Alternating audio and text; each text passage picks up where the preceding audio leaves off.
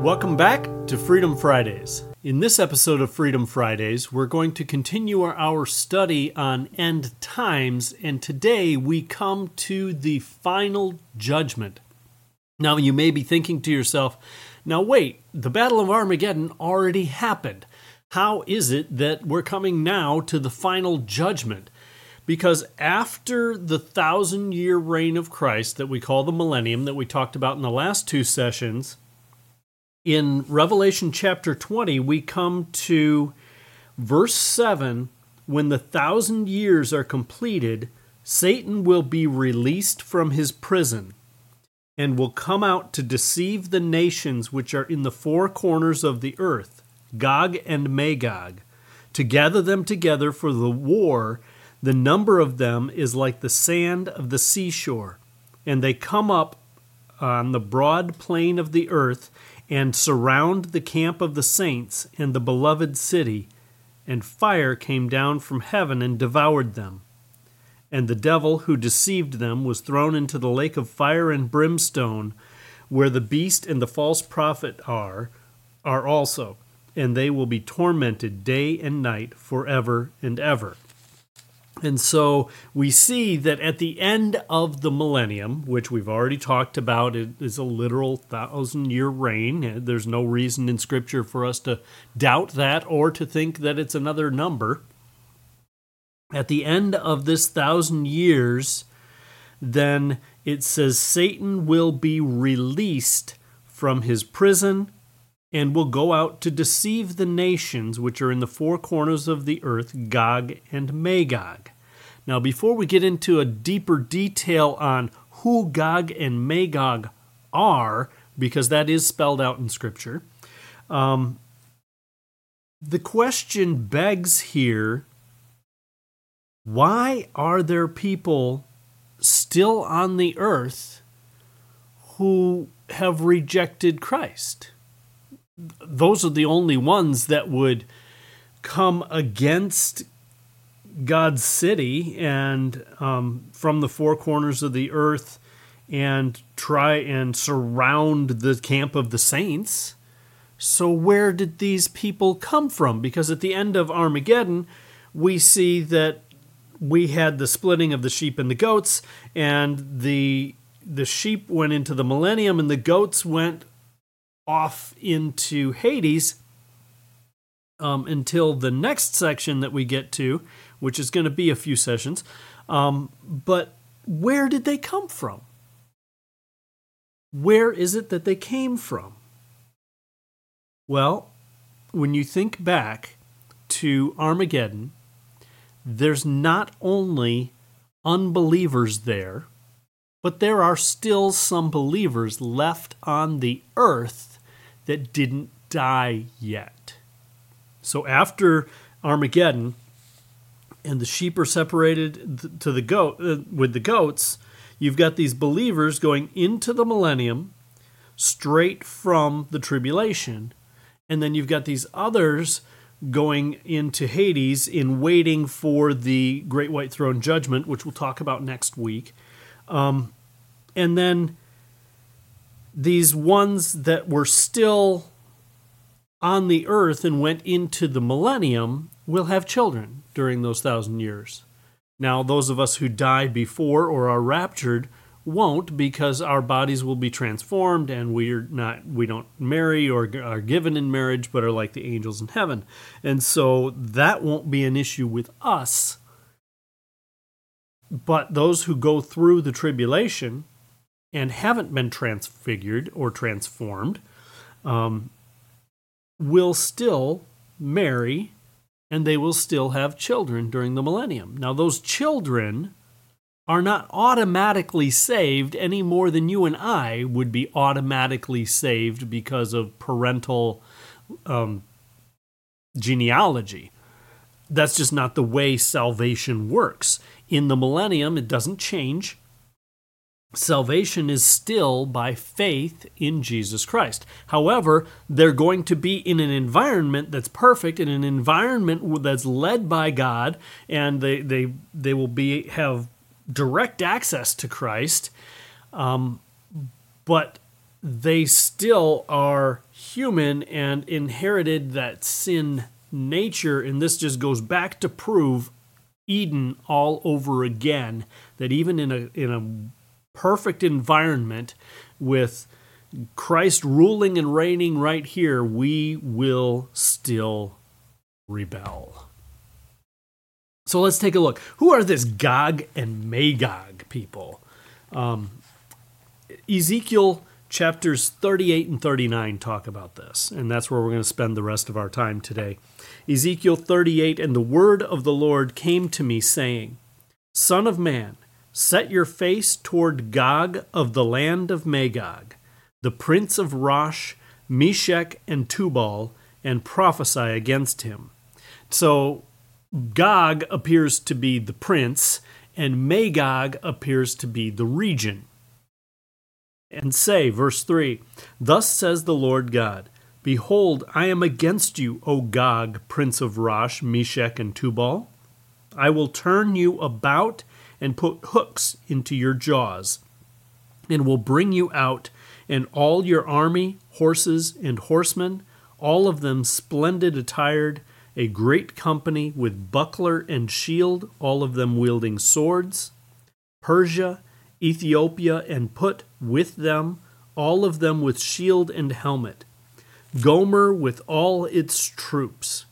Beth Togarmah from the remote parts of the north with all its troops, many peoples with you. So this is the same instance all the way back in Ezekiel, thousands of years before, written about this exact same instance taking place after the millennium in Revelation chapter 20.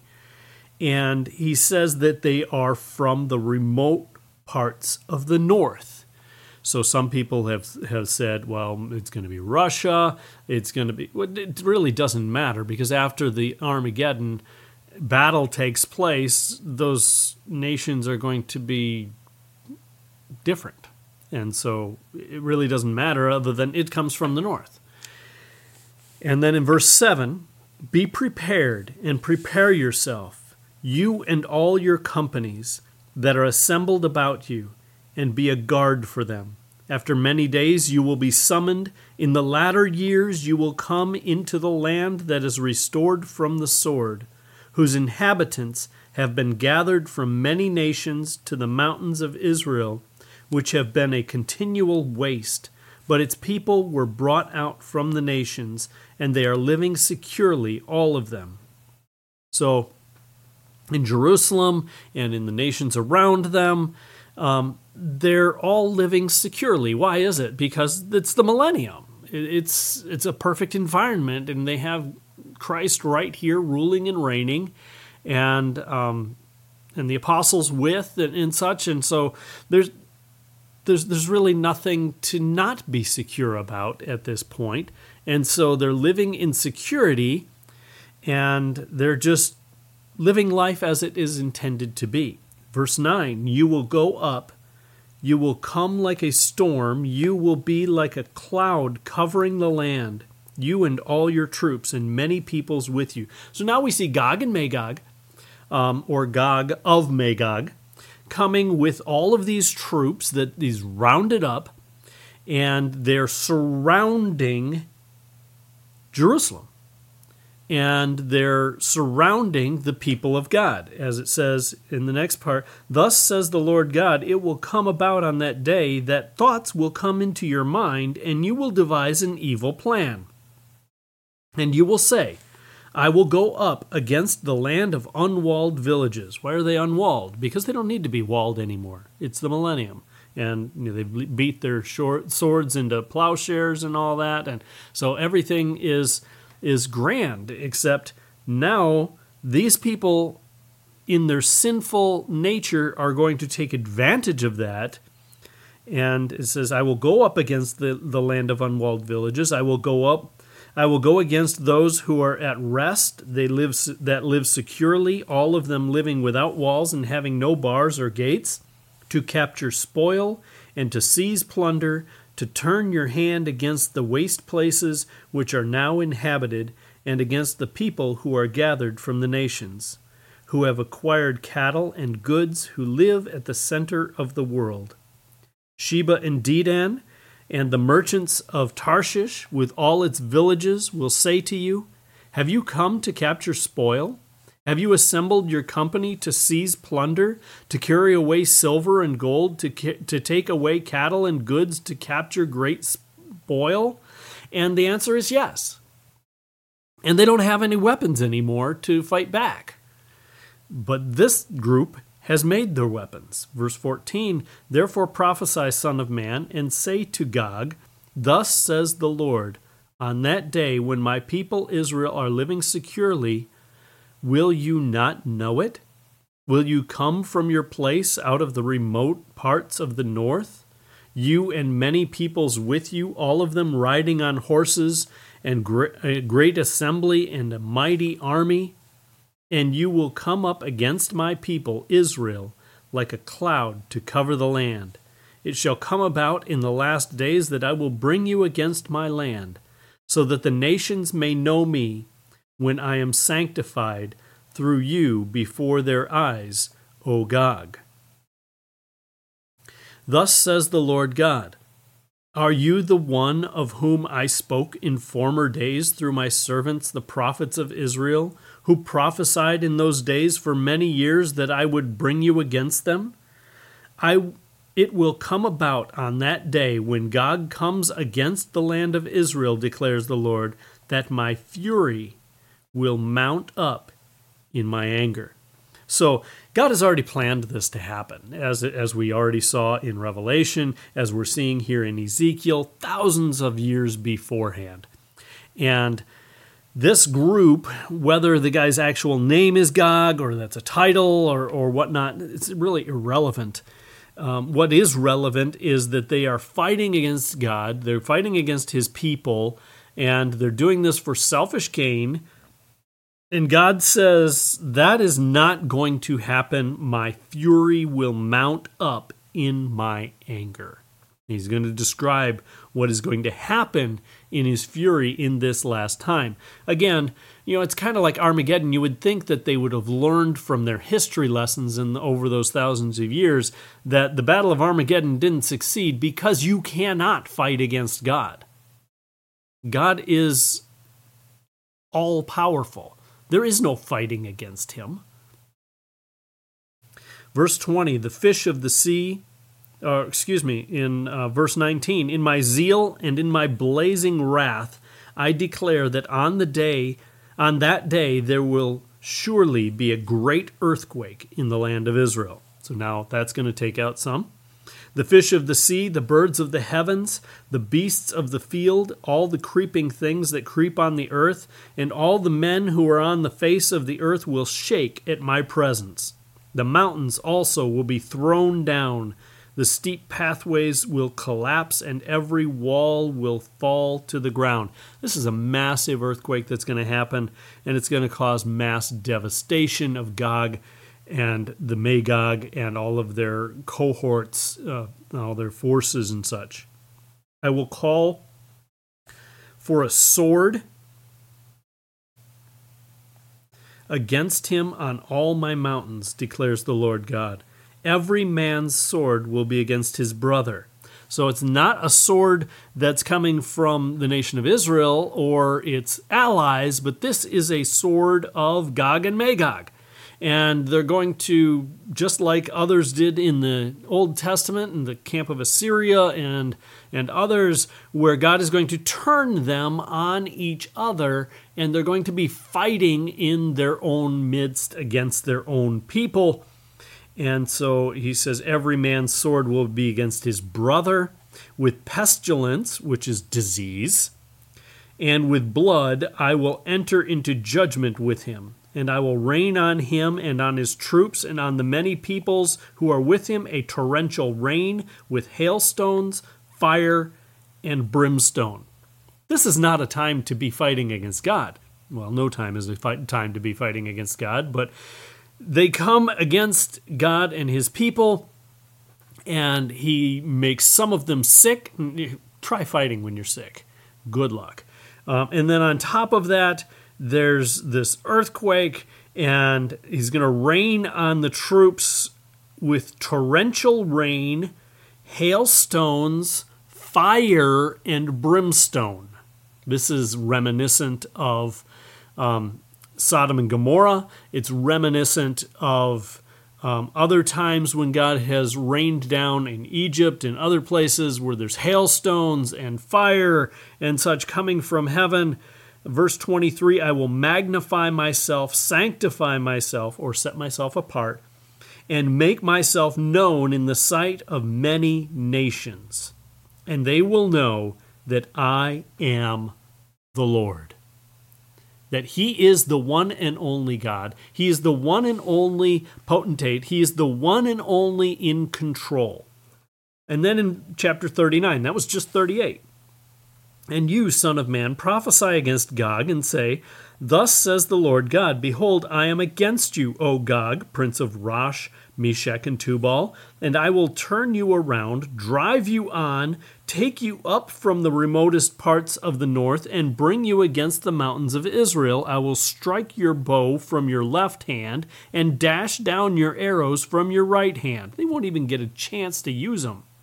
Verse 4, you will fall on the mountains of Israel, you and all your troops, and the peoples who are with you.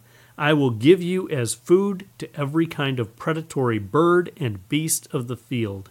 You will fall on the open field, for it is I who have spoken, declares the Lord. And I will send fire upon Magog and those who inhabit the coastlands in safety, and they will know that I am the Lord.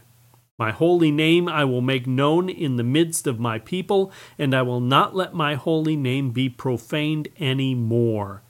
And the nations will know that I am the Lord, the Holy One in Israel. Behold, it is coming, and it shall be done, declares the Lord God. That is the day of which I have spoken. And so this battle really isn't going to be much of a battle. Again, just like Armageddon, where it's really hyped up, but it's really not going to be much of a battle because they're going to gather against God, and God is going to say, okay, fire, brimstone, hailstones, torrential rains, here, take a plague on top of that. And they will all fall on the mountains of Israel. And they will all be destroyed. So much that in verse 11, it says, on that day I will give Gog a burial around their burial ground there in Israel, the valley of those who pass by the sea, and it will block off those who pass by. So they will bury Gog there with all his horde, and they will call it the valley of Hamon Gog. For 7 months the house of Israel will be burying them in order to cleanse the land. So it's going to be 7 months of burying the dead. Not only that, but all of their weapons and the wood from their weapons. It says it'll take 7 years before they run out of the wood that they need for burning of this. Now, are these years and months exact? Maybe, maybe not. Either way, it is a complete destruction of God's enemies for once and for all. And that is the beginning of the final judgment. Next week, we'll take a look at the culmination, the ending of the final judgment in the Great White Throne. Thank you for tuning in. We'll see you next week on Freedom Fridays.